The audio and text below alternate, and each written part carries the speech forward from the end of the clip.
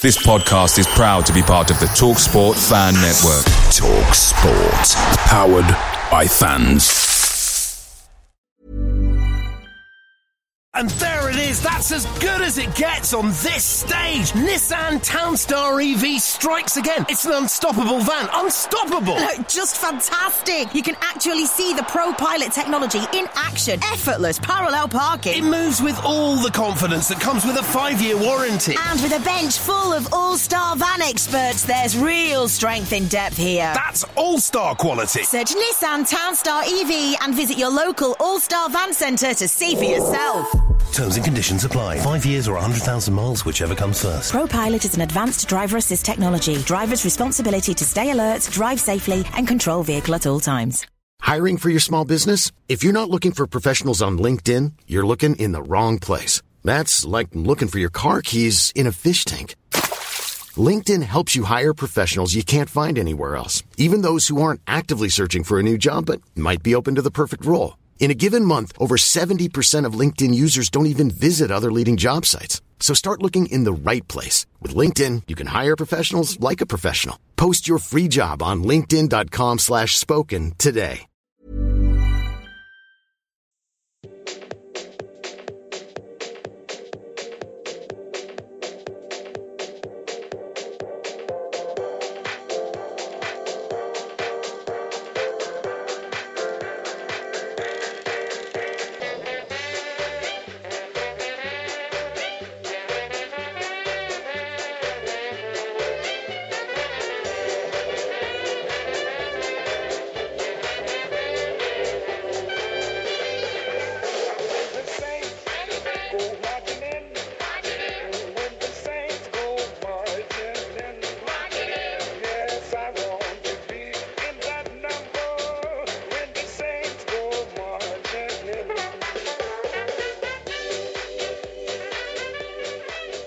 Hello and welcome to our second Total Saints podcast episode of the season. My name is Ben Stanfield, and once again Adam Leach, Chief Sports Writer at the Southampton Daily Echo, and Steve Grant, owner of saintsweb.co.uk and St Mary's season ticket holder, alongside me. No competitive football since our last podcast, guys, so I'm assuming we're both still fairly full of optimism, or did Mönchengladbach drain that this weekend, Adam? Maybe a little. It was a hot and sweaty day at St Mary's in more ways than one. And I think some sweaty palms ahead of next Sunday now after that. Yeah, and Steve, you didn't manage to get down this week, but again, probably a good one to miss from the sounds of it. Yeah, I mean, I've kind of gone on record of my hatred of pre-season and pre-season friendlies for all kinds of reasons. But I mean, just the heat and obviously we're still in the situation where we haven't got all of our players to pick from because of the World Cup and various other factors. And I mean, obviously other clubs are in the same situation, but it does make this particular pre-season disjointed from everybody's perspective, I think. Well, we'll certainly come on to talk about that in a bit more detail. Before we move on, you may have seen earlier this week on our social media sites that Happy Hot Tubs have agreed to become the podcast 2018-19 official sponsor. They're based in Fareham but have shops right across the South Coast. Firstly, and most importantly, Adam, Steve and myself would like to say a very big thank you to James and Simon Hallett and the rest of the team at Happy Hot Tubs. Their help will, I hope, allow us to continue to make the podcast as good and available for you all around the world as we have so far. We're hoping to get James and Simon on the podcast soon to talk about football and in particular Saints. They aren't necessarily allowed to outline it on their social media channels for business purposes, but I can guarantee that they are both Saints fans, which is great. And I think my hope, Adam, is that by the end of the season, the three of us are recording from a happy hot tub with everyone that listens to the pod sitting in a happy hot tub listening to us on their radios and their phones and their wireless and wherever. Well, they better get waterproof phones then. A lot of these hot tubs have those bits on the side for your drinks and phones now, I think. Oh, very nice. And disco lights. I take it they've got a nice big hot tub for the three of us. I mean, as much as I like you boys, I mean, I don't want it to be too cosy. Well, I don't mind. I don't know about Steve, but I'm more than happy to. But I value my space, thank you. There we go. So no, absolutely. Well, as I say, on a serious note, we're really, really grateful to Simon and James and the team. You can find out more at www.happyhottubs.co.uk, and you can get 10% off hot tubs, chemicals and accessories if you mention Total Saints Podcast in one of their stores. So expect to see Adam Leach rocking up at a store in the near future for a hot tub.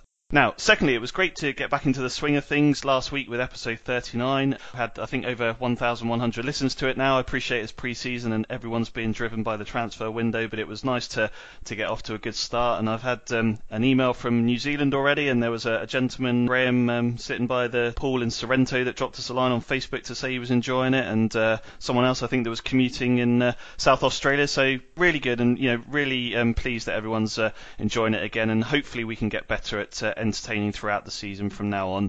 On this week's episode, we're going to have a chat about the performances, both individually and as a team, against Celta and Mönchengladbach. Look at both of yours and ours hopes and expectations this season, including working through some of the tweets that you sent in to us relating to that. And finally, we're going to preview the first Premier League game of the 2018 season for Saints at home to Burnley. This is episode 40 of Total Saints Podcast, sponsored by Happy Hot Tubs. HappyHotTubs.co.uk. At Happy Hot Tubs, we specialise in hot tubs. It's all we've done for 35 years. So if you're thinking about a hot tub and want to speak to someone, then we're the place for honest, clear and friendly advice. Plus, right now we have 0% available on our hot tubs, meaning you can spread the cost in easy payments. You deserve happy. Come and get it at Happy Hot Tubs. Conditions apply. Visit happyhottubs.co.uk. HappyHotTubs.co.uk. 0% excludes free throw range.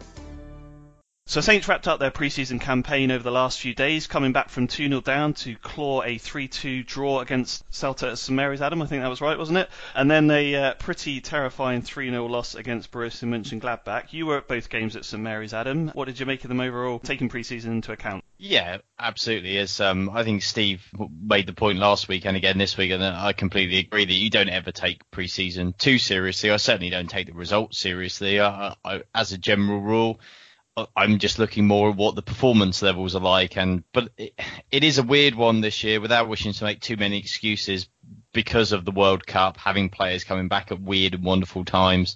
It has made it a little bit of a shambles in a way. Traditionally, the last home pre-season friendly, you would always start with the team that's basically going to start your first Premier League game, and give them a good 70 odd minutes at least together. But the way that this has been, because of how disjointed this pre-season's been, they've actually had to be playing players who were just literally playing for fitness and game time, the same as those who were back at the end of June to go to China were in some time ago. So it's been a bit weird. I mean, the overriding feeling is, I would say, a modicum of concern personally, just because I think some of the weaknesses that we saw last season, which we did see Mark Hughes improve upon, are still there now. But I mean, we talked briefly last week about the transfer window, and I don't honestly see it as a huge surprise, because I'm not sure that much major surgery has been done to a squad and a team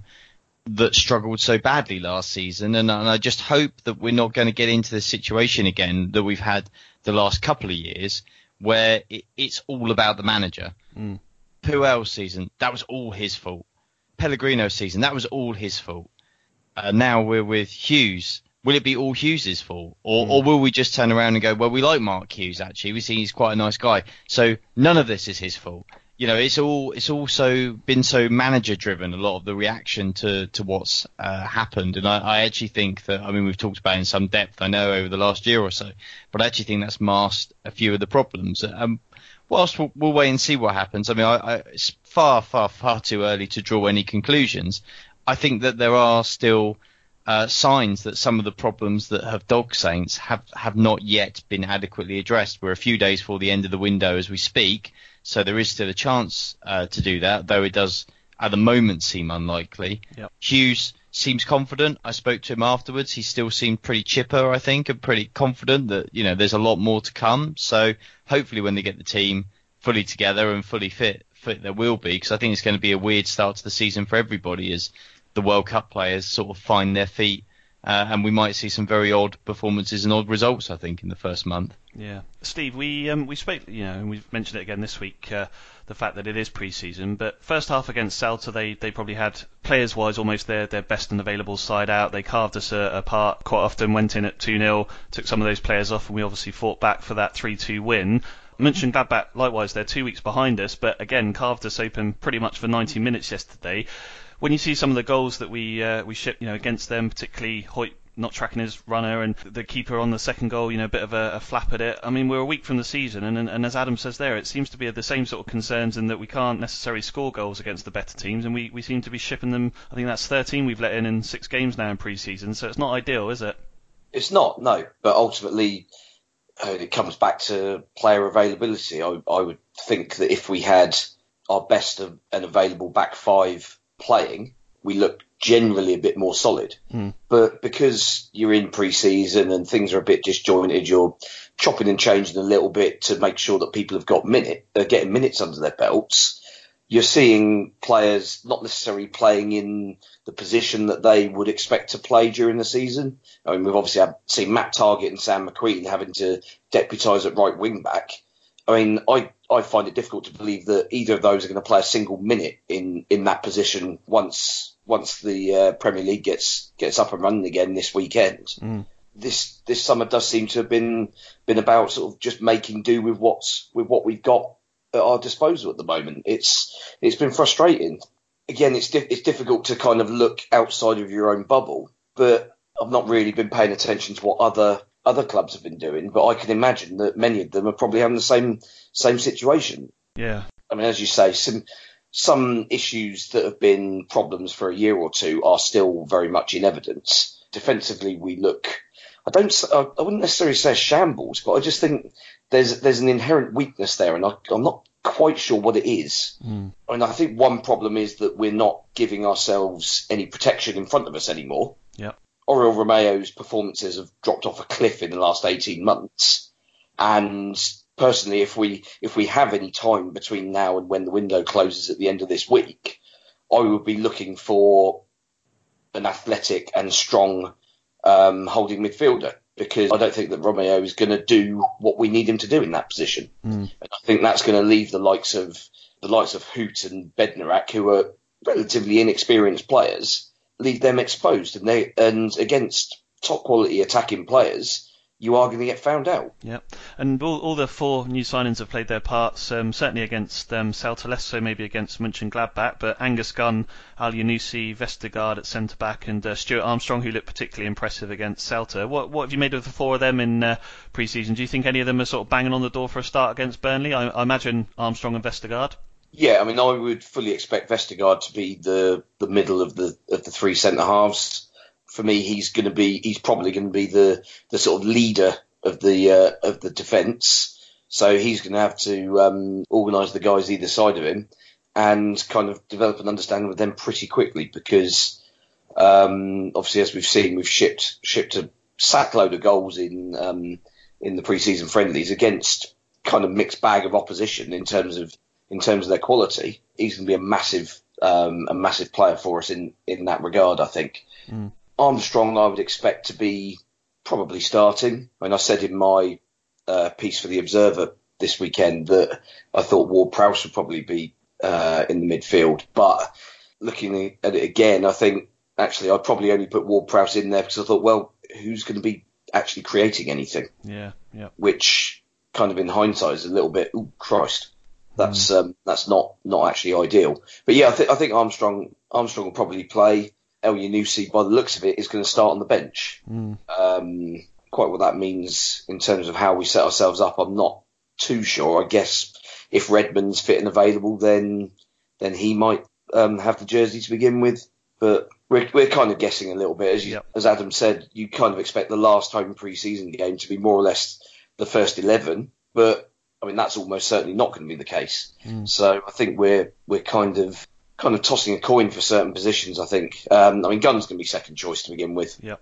Although, I mean, Alex McCarthy didn't really cover himself in an awful lot of glory yesterday, but I think he's got a free pass for a while, I suspect. Yeah. And what about you, Adam? I mean, what have you made of the new boys over pre-season and the couple of games you've seen at St Mary's? It's pretty early to call, I'd say. I mean, the one that has stood out has been Stuart Armstrong. Yep. It's definitely stood out as being the best of the bunch. Vestergaard, I think, is very much still trying to get settled in. I mean, initial impressions of him, but I mean, he is an absolute giant. He is huge. So he is going to gobble up a lot in the air, obviously. Not particularly quick, though. Well, right? I was going to say he is good on the ball, which is interesting, but I think one of the problems that Saints have in their defensive three is a bit of a lack of mobility on the ground, which is worrying, I would suggest, against some of the better teams that have got some very quick and agile players. I think I could foresee some problems being caused there unless Saints are going to play against those teams extremely deep with effectively a back five to try and negate getting cut open in that way, which may be the tactic that they employ, of course, but I wouldn't want them pushing too far up the pitch at the moment by the looks of it. Elyounoussi, just not seen enough of him to make a real comment other than he looks neat and tidy, little bag of tricks, reminds me a bit of Dusan Tadic, if you remember him. He was really good, but they sold him. So, and then Gunn, again, not seen enough of him to really pass comment, but he's going to be second choice goalkeeper anyway, so that's more one for the future, really, I guess. So, I think in terms of what Steve said, I think what's going to be interesting with the team is what has particularly struck me in the last couple of games watching them is that I think Hughes has identified that goal scoring problem as going to be the real issue, which is why I think he's trying to find ways to make sure he gets two strikers in the team wherever possible. So we've seen him play two up front as two strikers with kind of, but you've got your back five or back three, whatever, then two holding midfielders, and then the two strikers with a sort of a player in between, as it were. We've also saw yesterday saying they were obviously deliberately working on, which was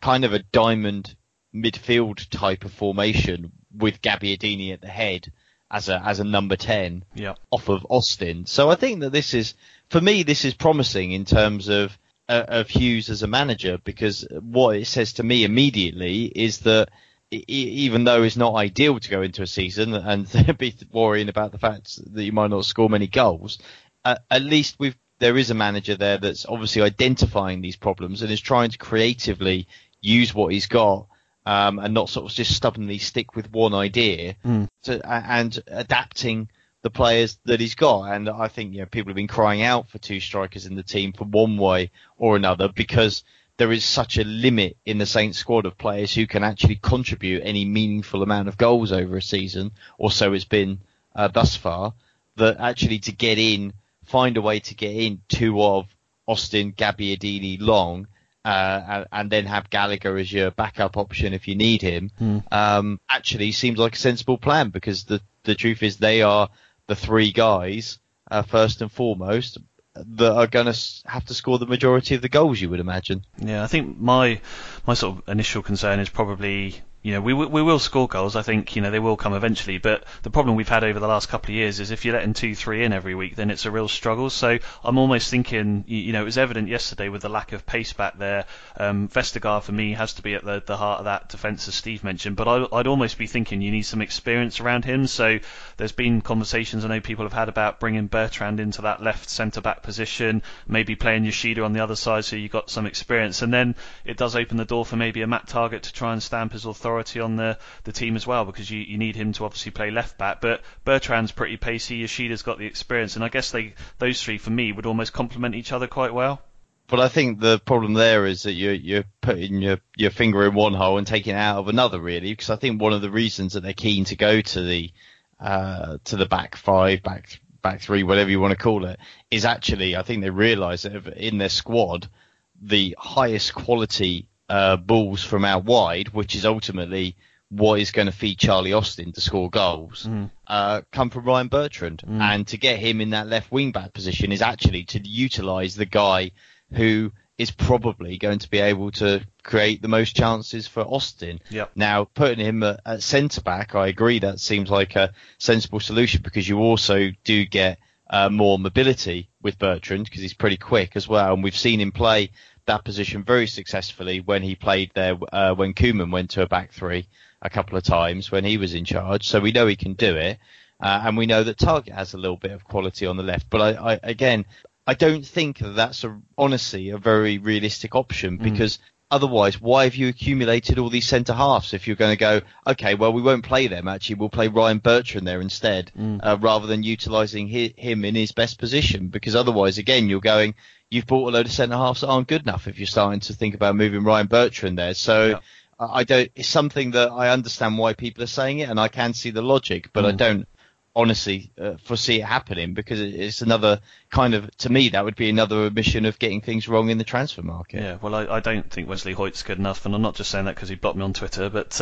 there we go. Anyway, moving on. You are saying that. That is exactly the reason. Well, yeah, it's partly the reason, but there we go. Look, moving on. I forgot to ask you right at the start of this, the most important question on everyone's lips, Adam. What has happened to the St Mary's pitch? I know you explained it in a tweet, but for those that aren't on Twitter or maybe listening to the podcast around the world, what has happened to the St Mary's pitch? Well, okay, so a lot of people said to me on Wednesday night when they had the first viewing of it this season, the pitch is narrower, and the conspiracies had already gone out as to what style of football this meant for Mark Hughes and how terrible this was going to be for Saints fans.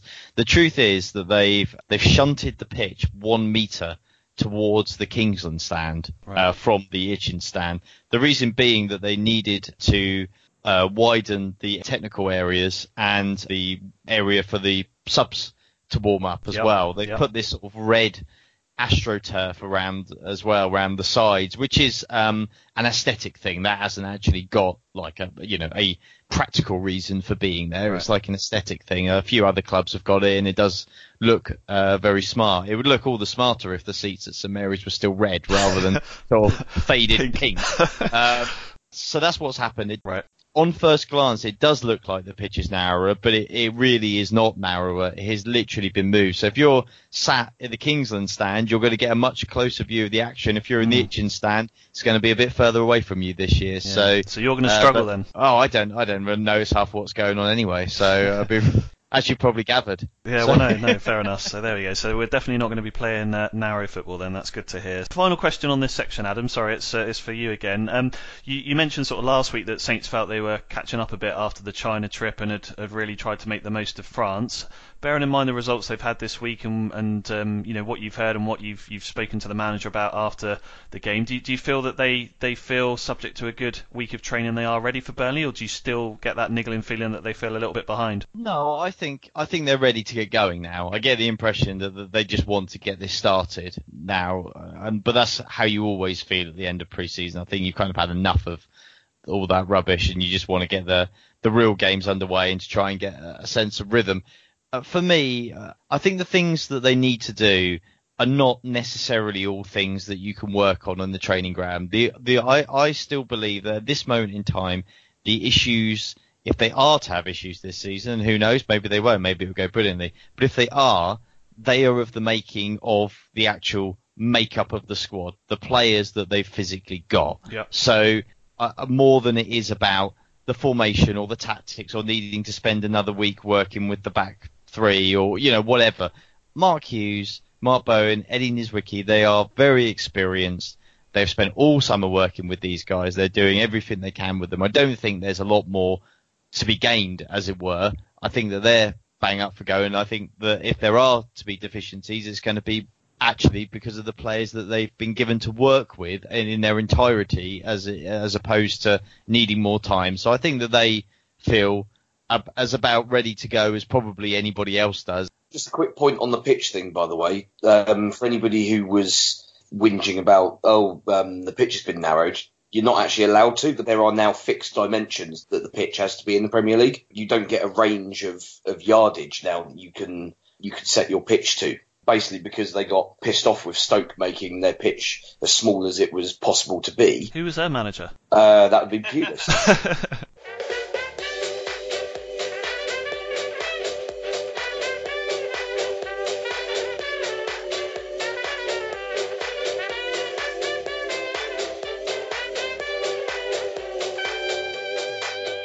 As part of our final preview show ahead of the season, we asked for you, our listeners, to get involved by answering the following question. If you had one wish for Saints this season, what would it be? It could be to win a trophy, to score bundles of goals, maybe to introduce more academy players into the first 11, or just entertain. Lots of you got in touch. Before we read the best ones out, I thought it was fair to put our panel under a bit of pressure first. So, Steve, coming to you, if you had one wish for Saints this season, what would it be? And I'm sure with the power of editing, we can make both yours and Adam's sound like you come up with them straight away. Mine is actually kind of something I've already touched on. Buy another holding midfielder who's actually going to do the job properly. Right. Which may be controversial to some. I know Oriol Romeu is a popular player among the fan base, but I just don't see it, to be honest. He wasn't hanging around with his tackles against Celta, put it that way. Well, yeah, but I'm not sure if he's just slow. Well, yeah, I mean the problem is that he's fouling people because they've already got past him. There's no real screen for the back four or back five, however many we're playing. Yeah. And I think we just need someone who's a bit more athletic. I mean, he's good on the ball. Yeah. But ultimately, that player has to be better off the ball for me. Yeah. Have you got a realistic target of who you might go for? A Danny Drinkwater or someone better than him? I think Drinkwater's a very similar player to Romeu, to be honest. He's good on the ball, isn't really a shield. He was the guy that, when Leicester won the league, he was the guy that Kante won the ball for and gave it to. Exactly. So yeah, I don't see him being the answer, even though he's very obviously available. Schneiderlin, get him back? Possibly, yeah. I mean, we all saw his performance up at Goodison Park in May, and he's the absolute shadow of the player he was when he left us. I can't think of anybody obvious off the top of my head. No. But you would like to think that our scouting system's got a few people in mind. Final bit on this then. I mean, what about giving someone like Harry Reid a go? I mean, he's always been a bit of a terrier. I know he's not necessarily got the experience, but someone that would be keen to prove his point, surely. Yeah, possibly. He's played a handful of first team games for us and has done okay. I think the problem with him though is that been at Saints under 4 managers now. Yeah. And none of them have decided that he's good enough to be in the squad on a regular basis. And while you can kind of put 1 or 2 managers not liking the cut of his jib down to personal preference, I think when you've got 3 or 4 of them coming to that conclusion, I think you probably have to go with the democratic process, I guess. Yeah, no, fair enough. All right, and Adam, what about you? What's your one wish for Saints this season? Oh, well, mine's probably a bit more vague, I suppose, in that I would just like to have that feeling that we're back dealing with a football club again, and not a business, not a corporate entity. This is something that I imagine I will be sorely disappointed in, but I was going to say, I thought this was realistic hope.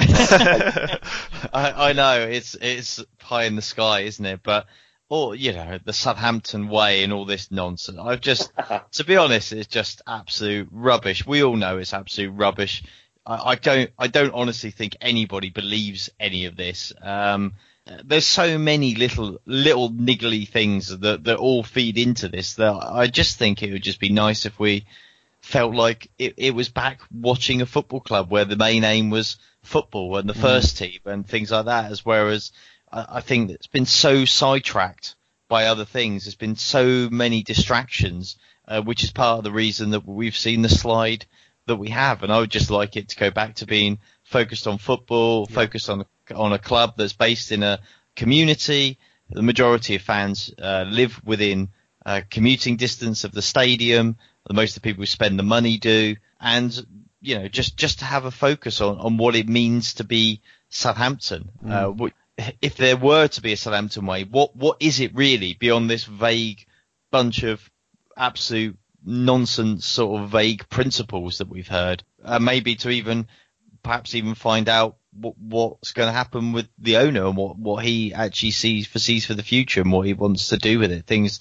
Simple things like that. And I think these are pretty basic things, but I think these are things that Saints have got away from, or if they haven't, I think they've made a pretty awful job of attempting to communicate them, because I don't think anybody understands them in the slightest. So I would just like that sense of what Southampton Football Club is to come back again this year, though I think, as I say, I'll be sorely disappointed because I expect it'll be more of the same. Yeah, no, I think that's a really good one, and I think myself and many fans wherever they're listening will resonate with that 100%, Adam. So mine's a little bit looser than that, but kind of ties in with it really, and it's probably going to sound rather ironic based on my normal sort of attitude to it. But I think for me it would just be after a couple of seasons of tactics of almost playing not to lose. It probably does tie in with that, Adam, which is getting back into really focusing on the football and going out trying to win games, trying to be sort of glass half full rather than glass half empty. Mark Hughes has said to you this week, I think, hasn't he, that he's looking to make it exciting for fans this season. And I think for me, if we can actually go out into games trying to win them, trying to take the game to oppositions, that's what Saints have always done over the years when they've been best at. When they sit back and let teams come at them, they just carve us apart. So for me, I think my wish would be just to go out, whether it's Manchester City or Cardiff, with the view that we can beat these guys and we're going to give them a good game. So we asked fans obviously for their views as well. So quite a few came back to us. The key one really I think was entertainment. That was certainly the big winner. So I won't read all of them out, but we had quite a few people come back and say that they felt for them the one wish was really to see Saints entertain, which I think probably ties in a little bit what Adam and myself have said. At Louise Burke _ definitely entertain and do better against the so-called big sides. We need to see more positivity and a continuation of the team spirit that we ended last season with. Steve Jones is a mate of mine at Fleet Saints. Entertain and play with confidence and positivity, particularly at home. Too often in the past 2 seasons we've been far too negative, especially at home. Ed Pickett at Ed Liner Kick gives something to watch at SMS. For 18 months the football has been as welcome as a fart in an elevator. Signings look good and we have improved the squad, so let's see some goals and not the turgid nonsense we have sat through the last year. And a couple of others. Neil Langridge at Sub Irony. Survival is a basic requirement, a trophy is a dream, a single wish, that's realistic and fits in between those two. How about one of those brilliant games we all remember for years that makes the team special? Adam, how easy do you think it is for Hughes with this team to really come out and entertain this season? Well, I think that this season is going to be more entertaining. I'm much more optimistic about that because I think I think they're a team that are going to concede quite a few goals, and I think that he realises that therefore they need to try and score some more. So I think we're going to see some more entertaining football. And when I spoke to him on Saturday, I asked him whether he was feeling a weight of expectation at all, because he'd sort of been hailed as this saviour and hero and the man who was going to turn it around. And perhaps there was a slight edge to my question in that I had half thought myself, as I mentioned earlier, this all seems a bit optimistic because, it doesn't matter how great Mark Hughes is as a manager. If you haven't got the tools to work with, it's going to be a difficult ask anyway. But to be fair to him, he was very upfront, very basically made the point he doesn't talk down expectations. He's never done that. He's not going to start now. He's not going to play it down. He thinks they've got what they need to go and do well. And so therefore he's going for it. So I think we will see more entertaining football. I have a feeling that this year we will see, with the way Hughes is, what a winner he is, the way he sets teams out, we will see them give some of the big guys a run for their money. There'll certainly be more streetwise playing those teams. I suspect we will also see a couple of days when it clicks and we get some huge thumping victories. I foresee that under Hughes as well. I also foresee, given the nature of the team they've got, we could have a couple of horrific days, a heavy loss to a Cardiff or some at home or something like that. I think these things, but I think this will be the kind of thing. This is entertainment though. This is what people are asking for. That's an element of unpredictability. No, absolutely. A couple of other people got in touch as well. So a couple of people mentioned goals. Ray Cleaver at Anglesey Saint. I'm going for a player getting 15 plus goals because that would ensure a more entertaining season, but also greatly enhance the chances of winning a trophy. At Lynn_Garrett agreed with that. Goals, please. When they come, so will the entertainment. A couple of people had come back with sort of different ideas. John Chilbury at John C. Tilbury. No more conceding goals in the last minute or so. Last season, gut wrenchers at Man City and Everton, for example. I just can't take it anymore. That sounds to me, Adam, like the Southampton way these days. It's defeat from the jaws of victory, I think. But there we go. At Moresby 1, he had about 18 wishes in one go here. He said JWP performs so well he gets an England call-up. Gabby plays like he's in the cup final and challenges Austin. Redmond realises potential and we chase for Burnley's spot in Europe. And just finally, a couple of others. A couple of people both mentioning the same sort of thing around trying to get a new winger in. So Kev at iPocreate a Manny replacement because it's well overdue, and Nicholas Saki at @nsaki10, a new winger who will stretch the play and run in behind the defence and provide good service for Austin and Gabbiadini, ideally Quincy Promes. I'm not sure that's going to happen, but we can live in hope. The final couple that I just wanted to touch on, Steve, Alistair Downs at Saint_Al1976. Regardless of the opponent, go into every match with confidence that will give them a game, especially the so-called top six. And Ryan Taylor at Ryan_SaintsFC, 24 league games without a win against any of the top six since Spurs away in 2016, which I'm sure you're at, Steve, needs to be addressed. These are the games fans look back on. So I know that we won't necessarily start the season looking to pick up points or many points against the top six, Steve, but how important is it after the last couple of seasons that Saints really try to give the big boys a good game and try to give the fans some memories? I mean, the club has kind of had probably 18 months to 2 years where they've kind of lost a little bit of goodwill from people. And yeah, I mean, as you say, one of the ways of sort of recovering that situation and getting people back on side is to at least give the impression that you're competing on a level footing with some of these clubs. Most people, I mean, I know football fans get a bad rep, and rightly so in many situations, with the sort of tribalness and the sort of delusion of various things. But most football fans, I think, are relatively realistic about their own club's fortunes and what they should realistically be hoping to do. Yep. And I don't think it's beyond Southampton Football Club to be at least competing on within 90 minutes against these big clubs. Yep. I don't think that necessarily means you go out and try to out-football Manchester City, because that's stupid. You're going to just get picked off and you'll get thumped. But that's where the management comes in, and that's where the players' tactical ability to listen to what the manager wants and come up with a plan that, I mean, let's face it, 9 times out of 10 we'll still lose to Manchester City. Yep. But on that 1 out of 10 where you get a little bit of a chance and a bit of a foothold in the game, as we did home and away against City last season, it's about having just that little something that's going to be able to actually hang on for that result, rather than everyone sort of patting themselves on the back after an injury time defeat, where actually losing in injury time is probably the worst feeling. You'd almost rather get done 3-0 where they've just turned up and they've played you off the park, and it's like, well, what can you do? Yep. I think the gut-wrenching 94th or 96th minute defeats that we had against them last season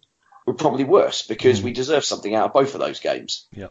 But they were the exception rather than the norm, I think, against the big sides. I mean, part of it is resource, and we don't have the resources that those clubs have. But some of the bigger sides, I mean, particularly Liverpool, because both league games against them last season were absolutely pathetic. Yep. Liverpool, with the people that are at that football club now and have been in the past 4 or 5 years, I'm not all that bothered about us giving Man United a bloodied nose. We've done that many times in the past. Liverpool are the ones at the moment who I want to smash in the face. And literally, if we get results against those, get Virgil van Dijk crying rather than grinning at St Mary's, then yeah, great. Totally agree. Just briefly on Nicholas's tweet before we move on, Adam. Quincy Promes, yes or no? Will he join us this week? No. I thought you might say that.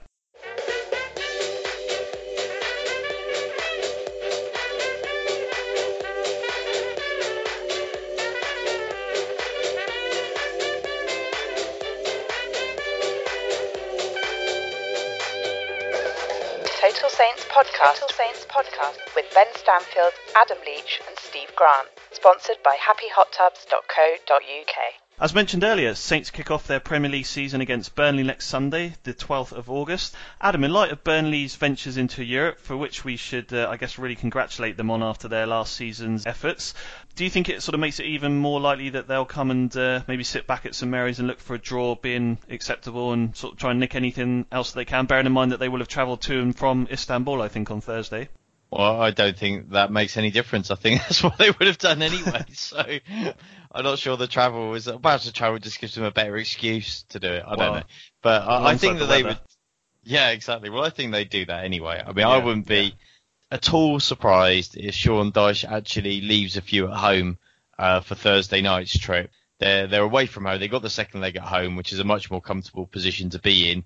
They could go there with a very defensive setup. Bear in mind the defence that it's not going to be a problem for those guys to play 2 games in a few days with a fly in and out, and perhaps leave some of the more creative players or 1 or 2 like that back at home ready for the Premier League start, and then they can use them next Thursday for the second leg if they require them. I wouldn't be surprised at all if he does that, but I think we know what to expect from Burnley. I just think it's an really important game for Saints. I just get that sense that, especially, obviously most people don't go to pre-season, they don't see it, but they see the results, and there's already that sort of mood of, especially given the odd thing is Saints did their business early, so people were really excited about the signings, but then because that kind of has petered out, as it were, because they've done the business early, there's now a lot of people who are sort of a bit, well, why haven't we signed anybody else? And to be fair, I think you could argue maybe they do need 1 or 2 more, and certainly perhaps they needed 1 or 2 different positions than the ones they recruited. But nonetheless,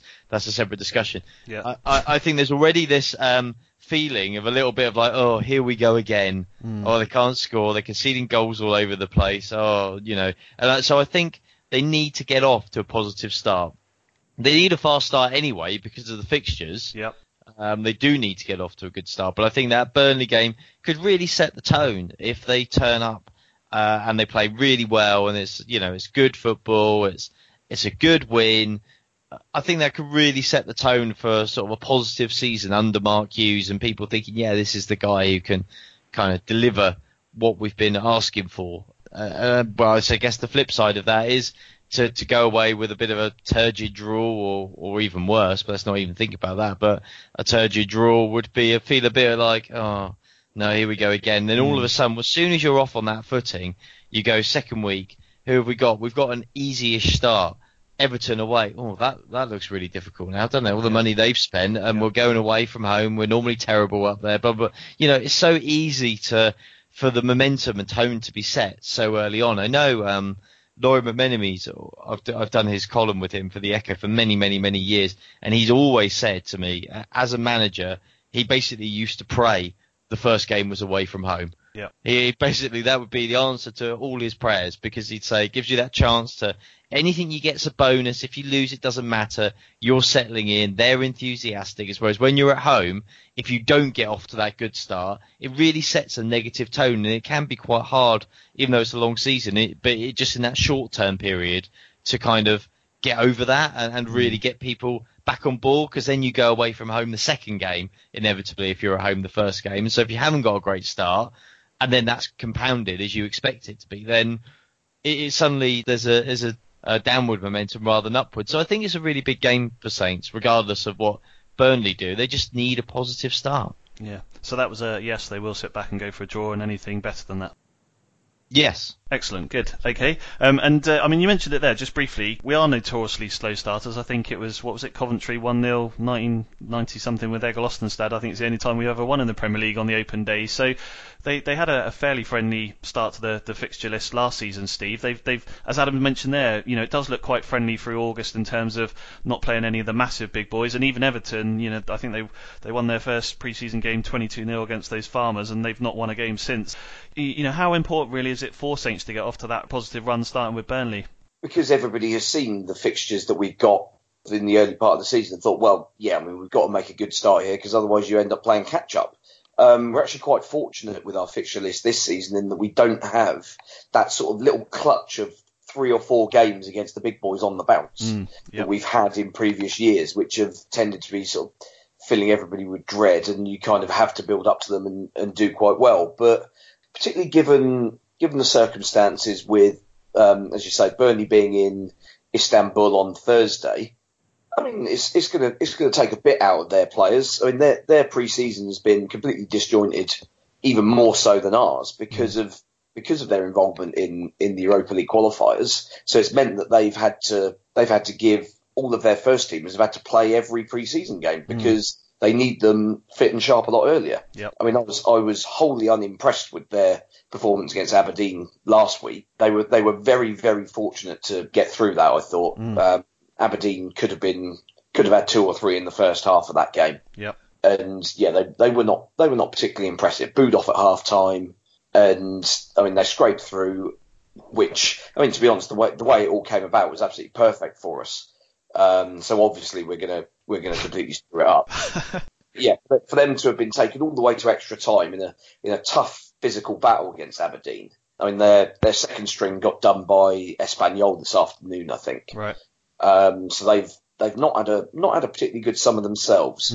As you say, it's all really set up for a 1-0 away win, really, isn't it? Well, possibly, but at the end of the day, if you can't beat a side who have played 3 days earlier, then, I mean, particularly when they've travelled, about 4.5 hour flight to Istanbul, the conditions there will be hotter than they are here, I would assume, which means it's going to be pretty damn uncomfortable for them. Yep. If we can't get a victory, or at least a positive performance, I don't mind us necessarily drawing the game if there is something for you to kind of cling on to at the end of it. Yeah, indeed. So just finally on Burnley then, Adam, if we assume that Hoyt, Vestergaard and Bednarek are the back three, the keeper is McCarthy, Cedric is playing, Bertrand is playing, in light of sort of Mario Lemina, who's not necessarily done much in pre-season and didn't necessarily seem to do much against Mönchengladbach, who's your 2 and your 4 up front?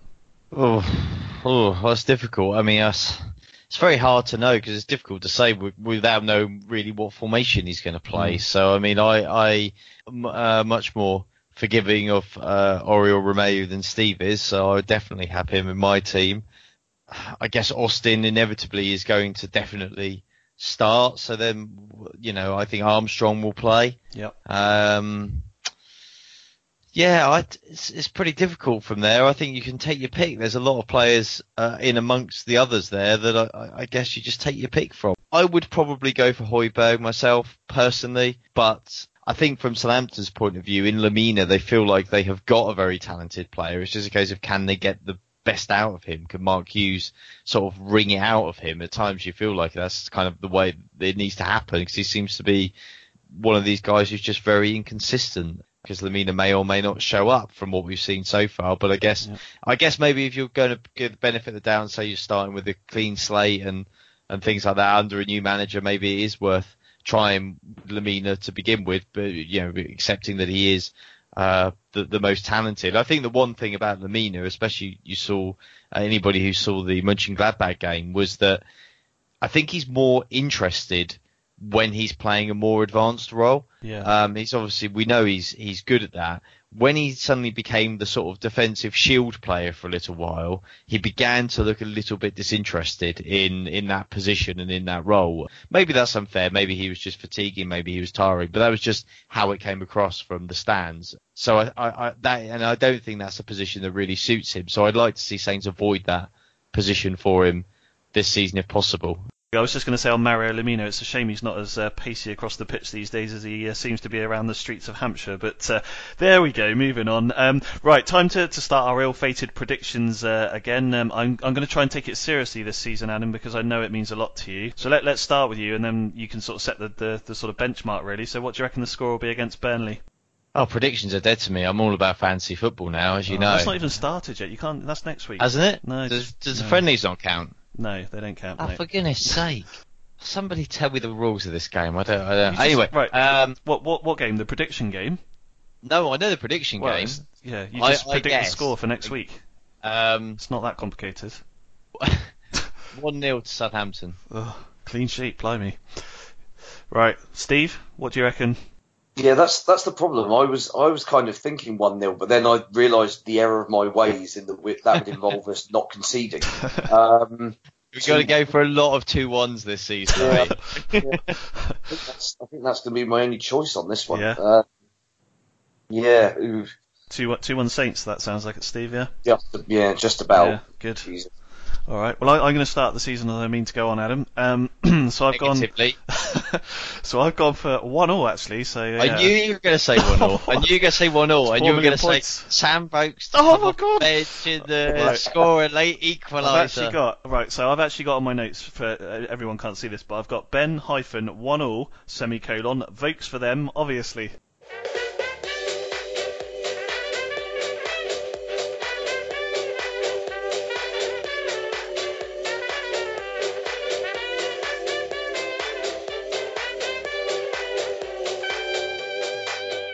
Thanks for listening to Total Saints podcast this week. It's always gratefully appreciated, and thanks to all of you who sent tweets in. Don't forget, you can find us on Twitter, Facebook, SoundCloud, iTunes and Acast. We're on all of those sites. You can also email us at any time, totalsaintspodcast@yahoo.com. Just before we go, Adam, as you know, the podcast has been asked by PBC Sport to provide content on Saints for their transfer activity for their deadline day live commentary. Should I be expecting a busy day in out at St Mary's, or do you think it's more of a sleeping bag and a good book? I think if stuff happens, a lot of stuff's going to happen. Ooh, so strap yourself in. Right. But the more likely scenario is that nothing will happen at all. Great. I think basically they're in a sell before you can buy to get the kind of quality of player they need. And because they don't, ideally, unless anything changes, obviously don't want to have to sell a front line player. It would have to be a case of trying to cobble together a few smaller sales to do that. But I think if they can't get all of those over the line and get the incoming deal sorted out, sort of all in a oneer, as it were, which would make it very busy, then they're not going to just pick one or two off to sell, if that makes sense. They'd rather keep everybody together. So probably either a lot, or the much more likely scenario is nothing. Fair enough. So, okay, well, I'll actually be in Italy for a wedding, so I'm kind of hoping it's not too busy. But obviously, if it is busy, I'm certainly hoping that the hotel Wi-Fi is reliable. But on that note, I must give a quick shout-out to a good mate of mine, John. He's a fellow Saints fan who lives in Edinburgh. He is the one man I can rely on to listen to this podcast every week, and he's getting married to Lisa next Friday in Italy, so I'm looking forward to going over to that. And as a Saints fan, I just wanted to give him a quick shout-out and wish them all the best for the future. Thanks again for listening. Let's hope those wishes, as we mentioned earlier, come true, all of them ideally, and that Saints have a season to remember. See you soon, and keep marching in.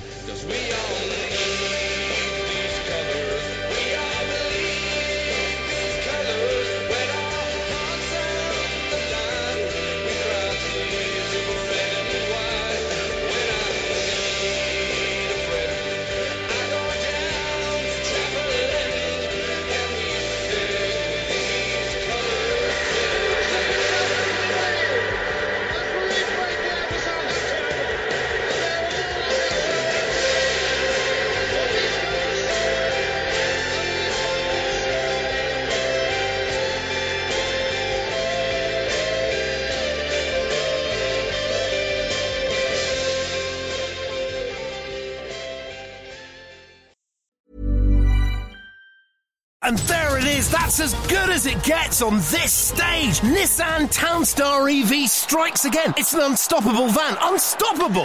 Just fantastic. You can actually see the ProPilot technology in action. Effortless parallel parking. It moves with all the confidence that comes with a 5-year warranty. And with a bench full of all-star van experts, there's real strength in depth here. That's all-star quality. Search Nissan Townstar EV and visit your local all-star van centre to see for yourself. Terms and conditions apply. 5 years or 100,000 miles, whichever comes first. ProPilot is an advanced driver assist technology. Driver's responsibility to stay alert, drive safely, and control vehicle at all times. Acast powers the world's best podcasts. Here's a show that we recommend. This is Roundabout Season 2, and we're back to share more stories from the road and the memories made along the way. We're talking rest stops, if we're stopping to get gas. You will be timed. You will be for sure. Misguided plans. I grew up in the city, so I have a healthy fear of real extreme darkness. This was like wilderness. A lot of laughs. Y'all weird, but you were different. Like, you were real different, bro. I can't really put my finger on it. And so much more. Just goes to show that unexpected things sometimes are the best when it comes to a road trip. Roundabout Season 2, presented by Nissan, is live now with new episodes rolling out every Thursday. Listen and subscribe wherever you get your podcasts.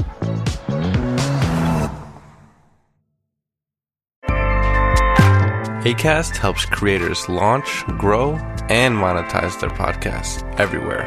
Acast.com. This podcast is proud to be part of the TalkSport Fan Network. TalkSport. Powered by fans.